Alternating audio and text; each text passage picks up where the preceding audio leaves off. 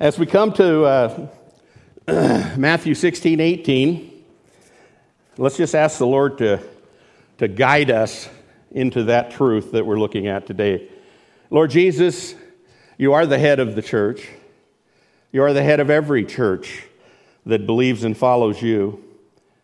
I pray that this morning you will encourage us in that truth. You will let us take a deep breath. You will allow us the freedom to turn that over to you, any parts of church that we've taken on ourselves.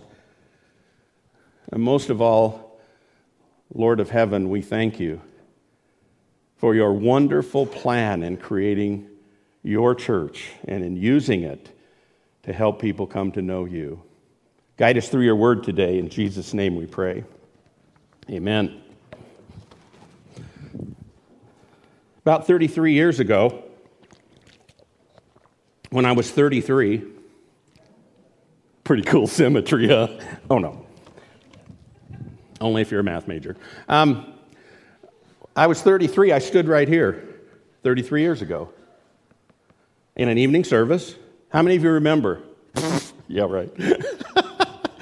And I preached on this text. I was halfway through seminary. I was scared to death. And the sermon that I had sort of studied and planned and gotten excited about earlier in the week was kind of gone on Sunday. So it's the Word of God. It doesn't come back void, even if it's spoken by a green seminary student. But I just find it interesting that I'm back. I don't know why this old song that's taken from Scripture was running through my head this morning. Now I can't remember the song. I guess it wasn't so I could say it. So, let's look at Matthew 16, 13 through 18, and then we'll answer the question, why did Jesus say, I will build my church? Beginning at verse 13 of Matthew 16, when Jesus came to the region of Caesarea Philippi, he asked his disciples, who do people say the Son of Man is? And they replied, some say John the Baptist, others say Elijah, still others Jeremiah or one of the prophets. And Jesus said, what about you? Who do you say that I am? And Simon Peter, the least likely to speak up among the apostles, says, you are the Christ, the Son of the living God. Jesus replied, blessed are you, Simon, son of Jonah, for this was not revealed to you by man, but by my Father in heaven. And I tell you that you are Peter, and on this rock I will build my church, and the gates of hell will not overcome it. Now, there's some pretty dramatic moments in Scripture, right? This is one of them. Why did Jesus say, I will build my church? Well, we're going to get into that a little more, but in the context here, there were a couple of reasons. One of them is because he knew what God's plan was. The church is God's plan. It isn't man's plan. Man doesn't even know how to do it. Sometimes we mess it up pretty good. It's God's plan. And it was God's plan that you trust Jesus Christ as Savior. And if you've trusted Jesus Christ as Savior, the Bible says you were placed in the church. And you were ranked lower than others in the church. What? That's so ridiculous. We're so about ranking sometimes, aren't we? We rank and judge everything. No, you were placed in the body of Christ as a great privilege, but also as a place which is a picture of what we were created for. In the presence of God, worshiping, serving, enjoying, reveling in His presence. And He created the church because it was God's plan to carry on the revelation of Jesus so people could come to know God. And He gave us that responsibility, and He gave us that privilege, and He gave us gifts and abilities to do that. And so we formed a committee to figure out how we were going to make that happen. Right? You know the naughty definition of a committee, right? It's a group of people that meet together and do nothing. I mean, nothing wrong with meeting together to do God's work. I'm not putting that down.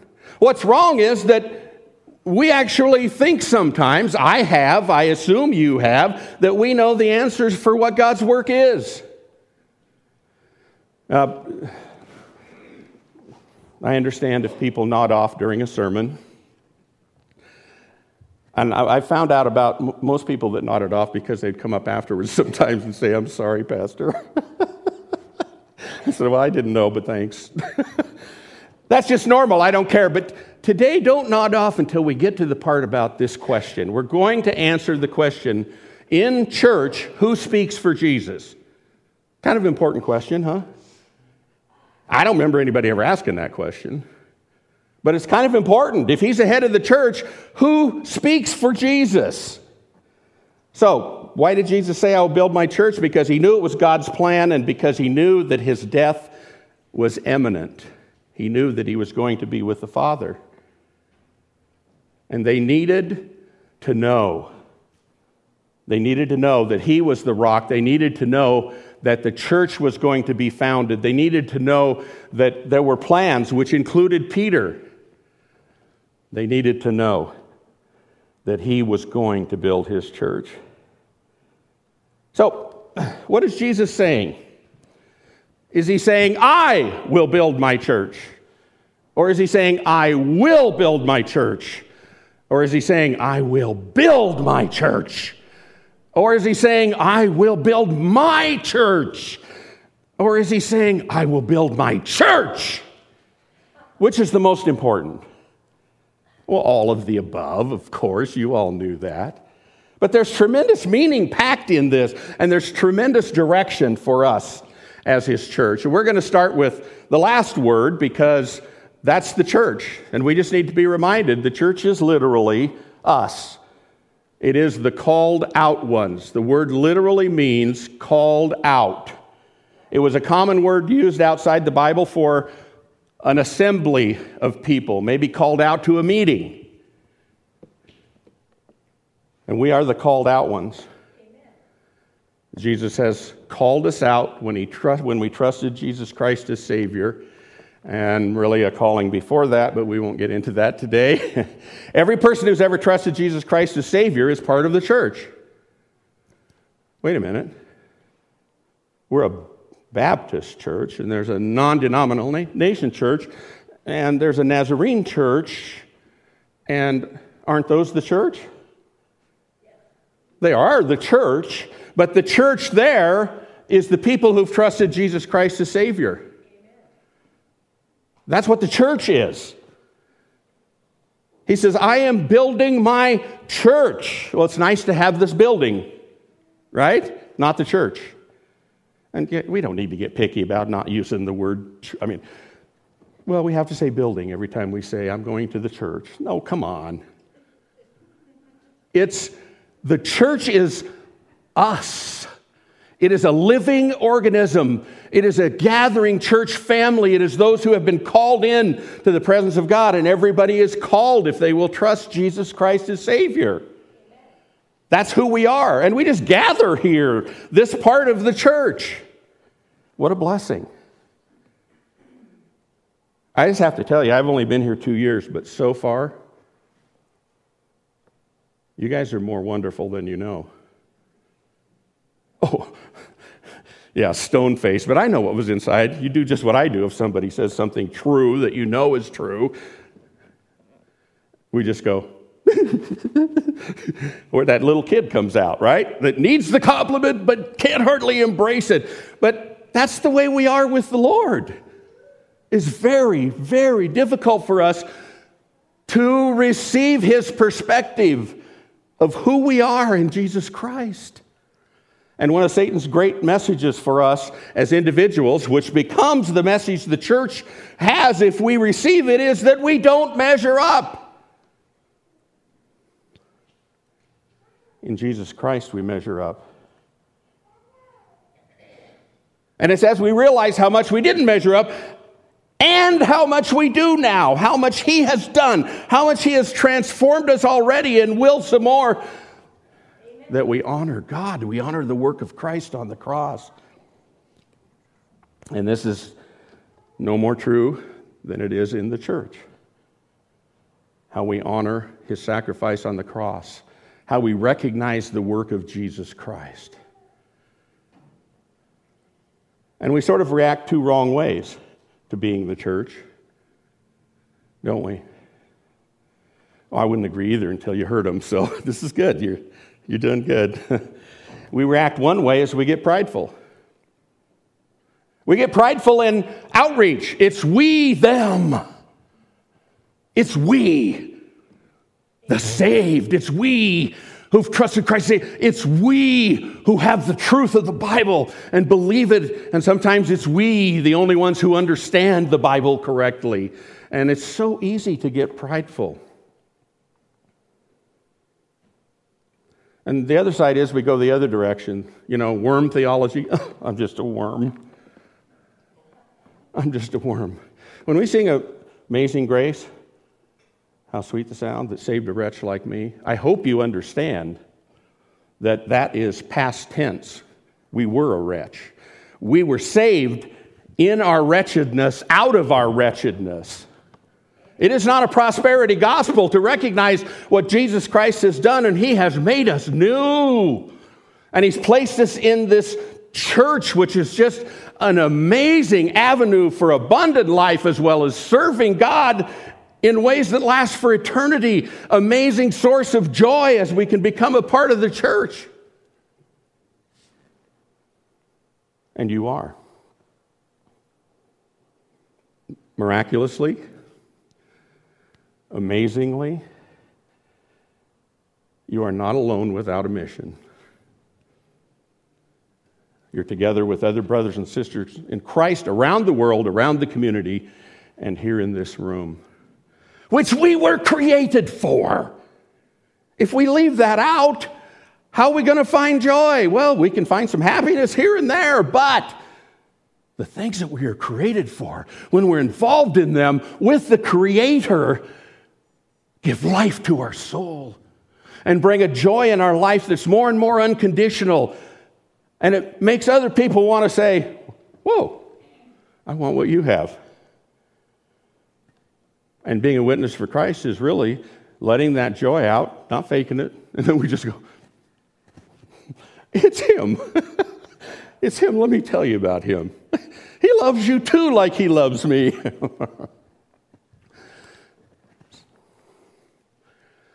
So let's run through these words. I will build my church, Jesus said. Okay, there's a little test now. Who will build the church? Jesus Christ. That's who the I is. I will build my church if you apostles do it right. Wait, is that what it says? If you apostles do it right, I will build my church. But if you mess it up, the church is going to die. You better focus on strategy, and you better focus on the right methods, and you better get this figured out, or you will be responsible for killing the church. I have to say, I've been in some committee meetings where it sort of felt like the level of discussion was more toward, we don't want to kill the church. We got to get this right. We got to get this right. I think this is right. No, I think this is right. No, I think this is right. Who speaks for Jesus? We got to decide which one. Or maybe not.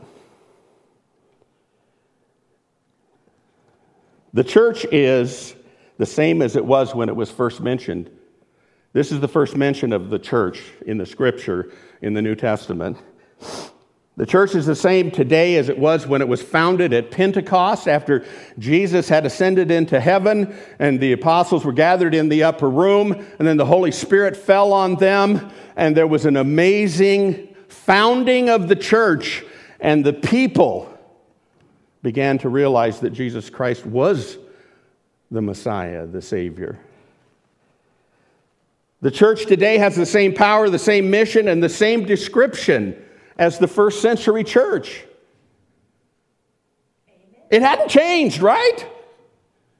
I mean, it's not like culture and society changes, it seems like every 5 minutes. The church is the church. There's no room for improvement in the church. Jesus founded it. He designed it.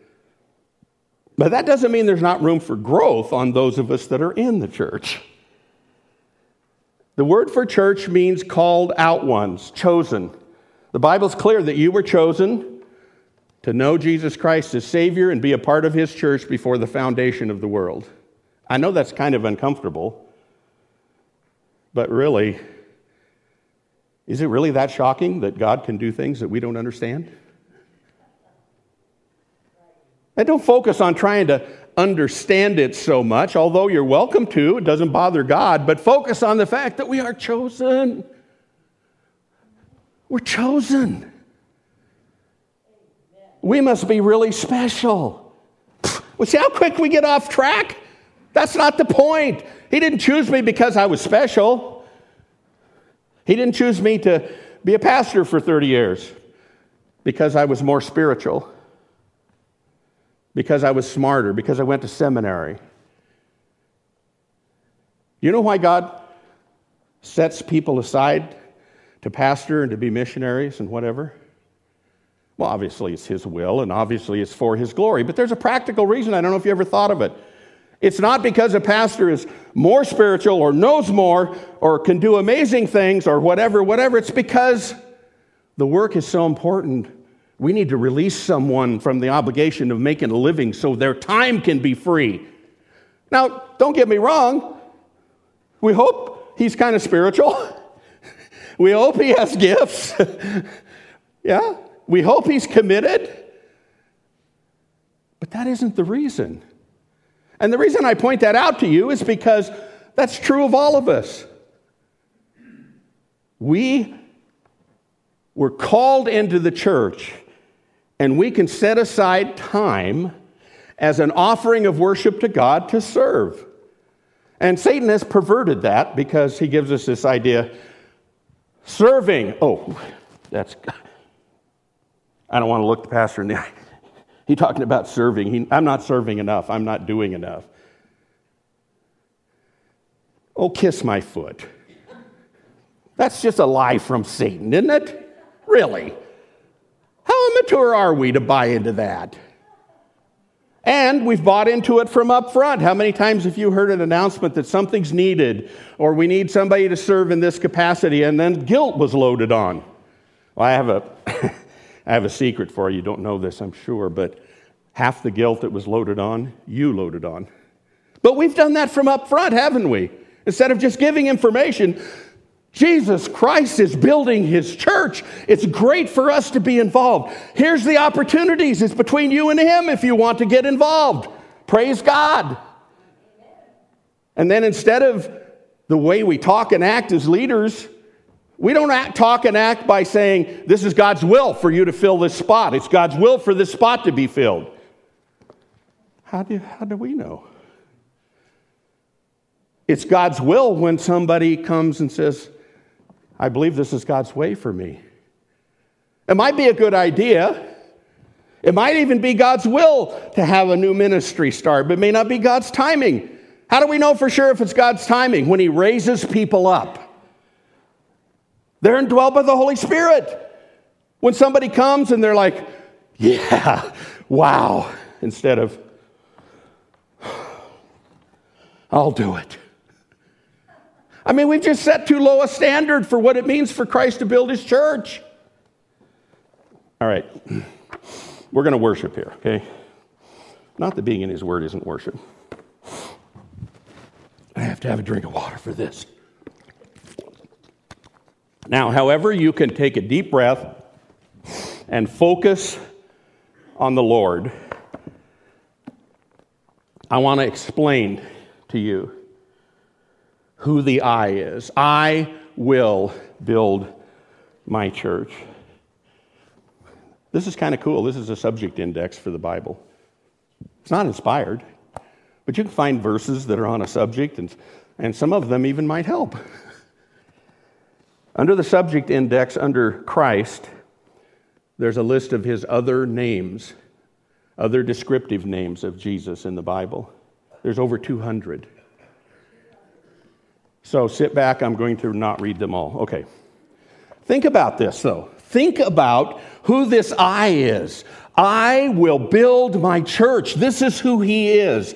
The Alpha and Omega, the Ancient of Days, the beloved Son, the author of salvation, the chief shepherd, Christ, the power of God, the deliverer, the faithful and true, the firstborn from the dead, the great shepherd, the head over the body, the church, the Holy One of God, the great I am, the image of the invisible God, Emmanuel, God with us, King eternal, King of glory, King of kings, this one who is building his church is the Lamb of God, the light of the world, Lord God Almighty, Lord both of the dead and the living, Lord of righteousness, Messiah, mighty God, the only begotten of the Father, the only wise God,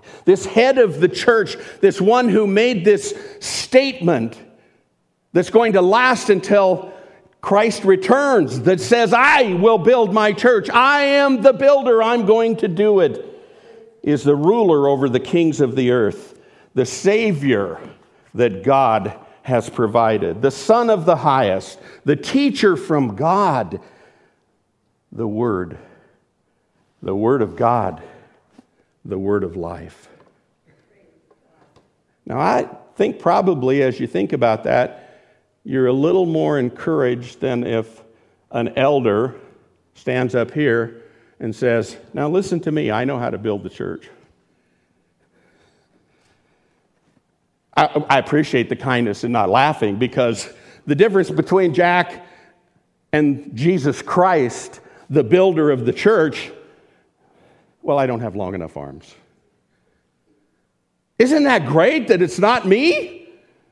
Amen. Thank you. I think I heard some down inside of some people, but yeah. Isn't that great? Because we got nothing. Eat, drink, and be merry, for tomorrow we die. The church isn't going to last. He is building his church. He is this person that is amazing and all-wise and all-powerful, and yet loves the tar out of you and me. And he is patient in our growth, and growth means there's going to be things that we mess up. He is building the church. Isn't that encouraging? That is so encouraging. I will build my church. Only I can build my church. No one else can. But he says, I designed you to help me. I designed you to be a part of it. And I brought you into my family. I've made you my brothers and sisters. That's what Jesus did. This is a family project, building the church. And we don't have to do the heavy lifting. And we don't have to come up with the plan. Because the I am is the one who does all of that. I had a laugh. I just had this thought a couple days ago. Does anybody, I learned to diagram sentences from Walter Ponsford in junior high. And I loved it. Anybody else love to diagram sentences? Yeah, there's like 4 weird ones here. I will build my church. What's the subject of the sentence? I is the subject. That's what it's about. What's church? Church is the object. The subject is doing the verb, which is build, to the object, which is church. We're the church. He's building us up. We don't have to do it. That's good news. I will build my church. The quality of the building depends on the quality of the builder, doesn't it? Crummy builder, crummy building. Huh? Well, Jesus is our brother and our friend. Hard for us to take in. He loves us unconditionally. He never gets frantic over our sin. Think about it. Why doesn't he get frantic over our sin? Hatfield, what's wrong with you? You did it again. I know. I'm sorry. I just. He's not frantic. Because his plan is to grow us, individuals, and his church that we're a part of. And don't tell anybody outside this room, okay? This is a big secret, but God already knows that he's got some work to do with us. Right? Huh? We're the ones that have trouble getting used to that. No, I got to get myself together for God. The best witness to the people outside the church is if I have it together, right? Because it reflects on God if I don't. There's a little trouble with that. It's not true. I don't have it together. And those that see me and are around me more than 1 minute every year know that I don't have it together. The witness that we have, and Christ is building his church on it, is that we are growing. And that witness is the heart of the Lord, which says, that's fine. Come to me. If you walk away, come back. Let's keep going. Humanity needs to hear that. It is a lie from hell that it's a bad witness for Christ if we don't have it together. He's building his church out of used bricks.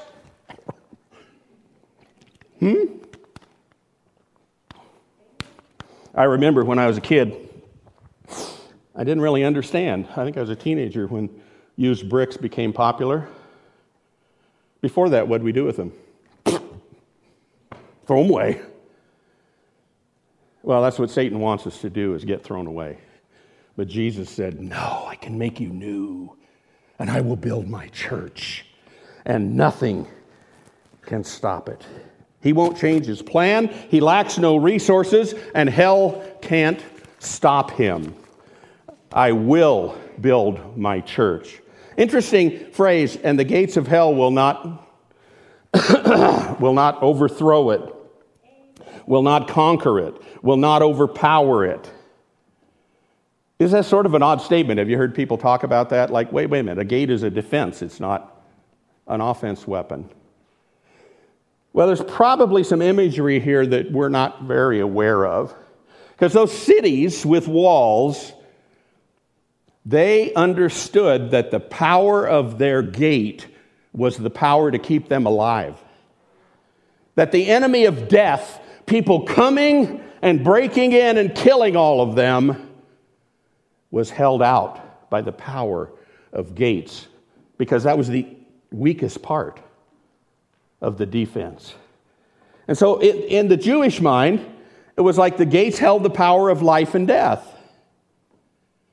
So there's two ways to understand this, and both are true. One is that Jesus is referring in their minds, and that's why he did it, that the gates of hell cannot prevail against it. Satan will be defeated. The gates of hell will be broken down. Jesus is victorious, and the church will be victorious. The gates of hell cannot stop him. He has the power over death. And in general, the sort of instinctive response to this is correct. The gates of hell and nothing else will stop the church. The gates of hell and nothing else. No power, no strategy, no failure on our part is going to stop the church. So don't plan failure just because it's not going to stop the church. But my goodness, we have every reason to look back at the failures that Satan wants us to remember and think it's our identity that we did that. And oh, it's so awful. Is that going to stop Jesus' church, the fact that we messed up back there? It could stop us from moving ahead with the church. A lot of people are stuck. We're stuck in that place. We're reserved with God. There's this sense underneath that He doesn't want to see us. It's on our doctrinal statement that He does, that He loves us and our sins are hidden. But it's so hard sometimes. And one of the reasons is that Satan loves to whisper in our ears, which he can, and say, this is who you are. And as fallen human beings, we believe that pretty easily. Now let me ask you, just on a logical basis, are you the sum total of the worst moments of your life? Is that who you are? I mean, forget doctrine. Forget that you're a Christian. Is anybody's identity the sum total of the worst things they've done in their life? Well, then why don't we recognize that as a huge lie from hell? Because we're fallen. But we can get over it. The truth will set us free, and one of the things it sets us free from is believing that that's our identity. I don't care what you've done. I don't care what's happened to you. If you've trusted Jesus Christ as Savior, you have a brand new identity, and that stuff is gone. Wow. I don't know what really happened. I'd like to develop an analytical ray test that we could put over the whole body sometime. We wouldn't take names. But just to evaluate how many of us are stuck in some of those things from the past. And Jesus died so we didn't have to be, but we're believing that lie. That cripples the church because we are the church. And it cripples your joy. I never heard one person in all my 27 years of being a pastor that came and said, I'm enjoying reveling in all the evil stuff that I've done.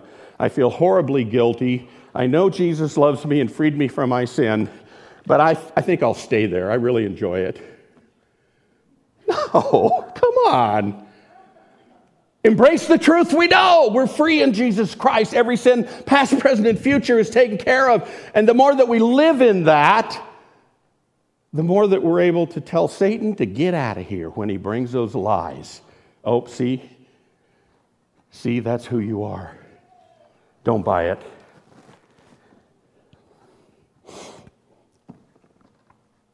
I will build my church. Jesus is the master builder. You're not. I am the assistant builder. I'm not. See, we tend to think that way, right? Jesus is the master builder. He's a skilled builder. He's a wise builder. He's a purposeful builder. He laid out the ways that we build the church with Him, for Him, and they can't be improved on. They can't be improved on. But if we don't apply them, they don't work. At least the part that we offer Him doesn't work. If we don't apply the things that He has showed us how to build. I got to be a carpenter's assistant for my Uncle Dale in building 4 different stores. And I learned a lot. And he probably still wished somebody else would have been his helper, but we need to learn a lot more and apply it about how to build His church. How do we help Him? We need to think. And we do need to strategize, and we do need to look at the church and be sold out, but we need to know that we don't know how unless we follow His principles. And I have to tell you, I don't want to get depressed this morning, but I was going to tell you how many business meetings I've been to in Baptist churches, and some of them were just ugly. And they weren't ugly because we were discussing how to apply the principles that Jesus has given to build His church. They were that way because somebody thought this was wrong and somebody thought this was the best strategy. We don't need a strategy. He has a strategy. So the classic example, have you heard this example of decision making in a business meeting? What color to paint the bathroom? Well, I've been trying to settle down a discussion about what color to paint a church building. I guarantee you, if somebody gets a hint of the heart of God's love for them who's not a believer and they show up and they stay for that meeting, they're going to be like, well, this is no different than everybody else. So who speaks for God? Who speaks for our Lord? I really believe that everyone here, if it was settled in your heart and my heart that whatever the issue was, Jesus had told us to do it this way, we would do it. Don't you? I believe that. Well, then how come Baptist churches are known for fighting and being divided and all that stuff? Well, I'm going to contradict myself here because we're not doing it right. We're not doing it right because we're not following his principles. Jesus never said what color to paint the bathroom. And he didn't say whether it should be semi-gloss or satin or flat paint or what kind of brush we should use or how perfectly it had to be painted or whether the fumes were not organic or the paints were not organic and the fumes shouldn't smell and on and on and on. The things that we can discuss and be so right about that we end up being wrong.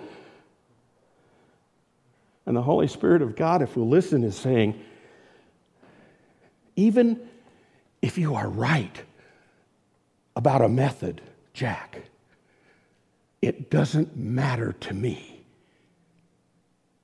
I don't care if you get the right answer if your attitude is wrong.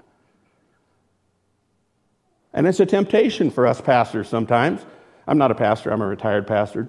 Don't call me pastor. I'm just Jack, okay? But even if we're dead right, we're dead wrong in the way that we do it. So who speaks for Jesus? You're going to hate me, right? He does. He does. He does. He does. Does he actually speak? Yes, he does. Well, how in the world do we figure out what color to paint the bathroom or any other of 100 different decisions that don't have a verse for them? How do we figure it out? How do we let him speak?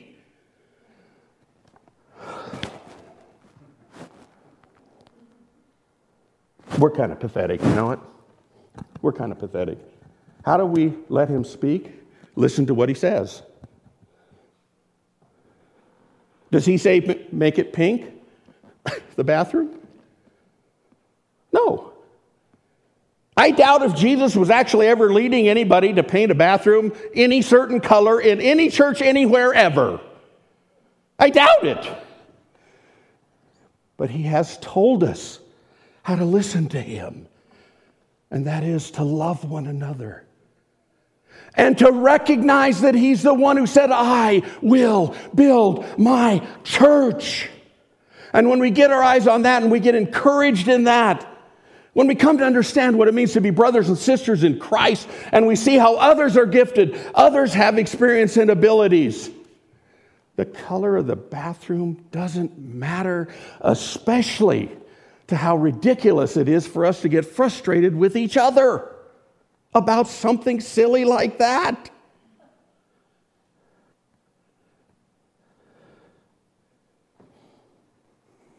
Oh, come on. Let the people who are working in those ministries make those decisions. Really. We're just kind of pathetic sometimes. Get our eyes on it. We know what Jesus says. He tells us how to do it. If we don't have the specific of the color, then we back up to more general principles. If it doesn't guide a particular thing and we don't have the answer that we need together, we back up to another more general principle. And eventually we end up with love God and love your neighbor. And when we seek that as the answer to the question of what color to paint the bathroom will get painted without division. Because half of you have no taste in paint. I don't know which half. I grew up being told by my mother I had no taste. I'm not wearing jeans today. I think Mom's happy. It's so much more important that we free people for ministry and that we recognize God has spoken into everything. We want what He wants. He's the head of the church. We're going to get along. We're not going to look down on each other. We're going to look to each other and their giftedness and their experience to make suggestions about how to do certain things or what color to paint them.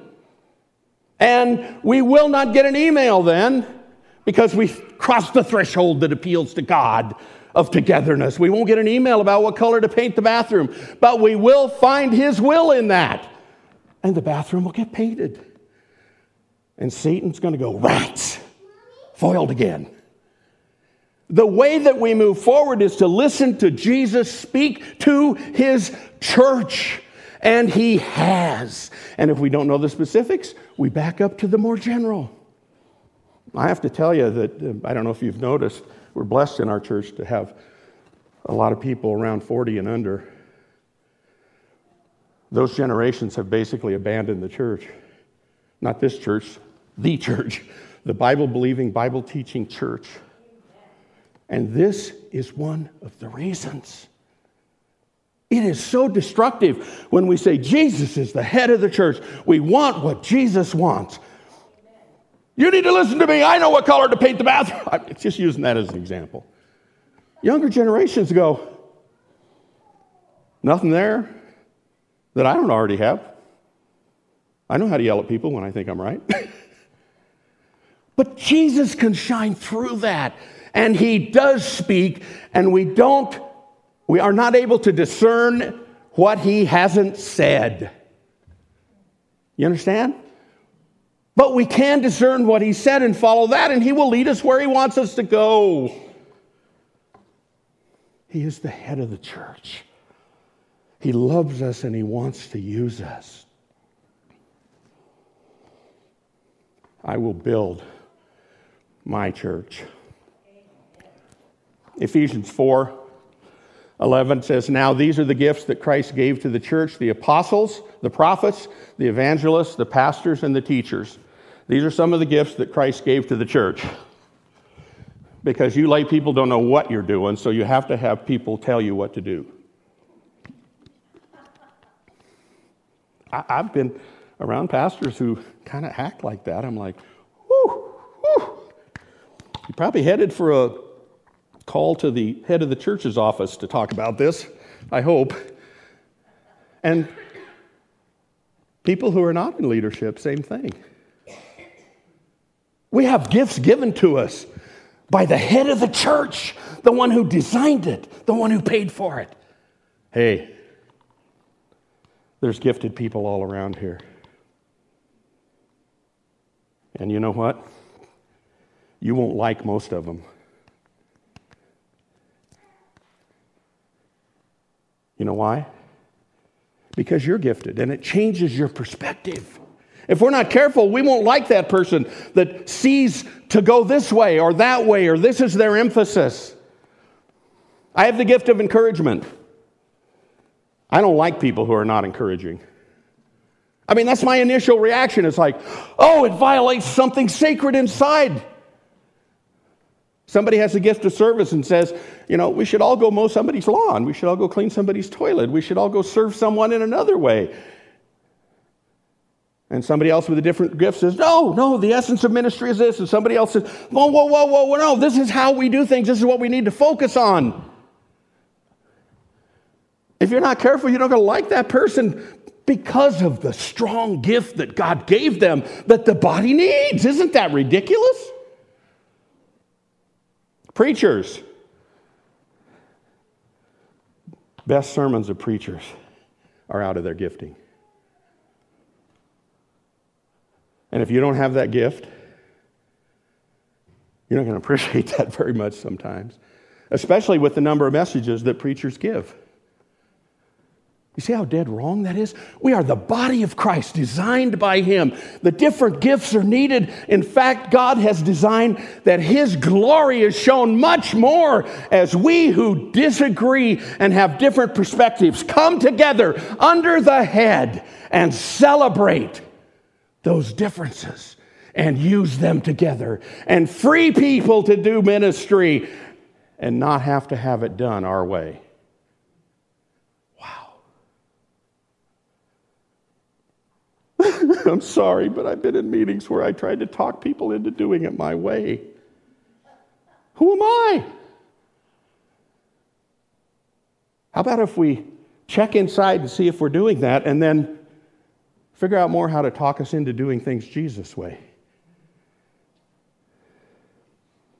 I've been to hundreds of business meetings in Baptist churches, and I've heard truth spoken about Jesus is in charge, but I've never heard anybody stand up in a meeting in the middle of a discussion that's controversial and say, whoa, whoa, whoa, whoa. We may not know exactly what the answer is to this because we don't have a verse for it, but we know how we are to love one another in the process of making the decision. You know what? Congregational government is a bunch of baloney in those settings. One person, not a majority, who speaks the truth of God to the sensitive hearts of the rest of us should turn the tables for all of us. You can argue with me later, but a majority vote is a pretty pathetic way to determine God's will. Aren't we really determining our will? So who speaks for Jesus? Jesus does. As we get to know his heart through the principles he lays out. And one of the principles in the Bible is wait if you don't know. At least wait until you can agree that you don't know. Wow, we get to join in that. Isn't that encouraging? You feel like I've been beating on you? No, we're just talking about the way we do things sometimes invests in death. And Jesus is calling us to invest in life. And when we do things his way, we end up with a better result more of the time, and it's life-giving. Wow. What a privilege. The church is Jesus' church by his authority. It says in Ephesians that God gave him authority over all things and the church. We don't question that. We do need to respond to it.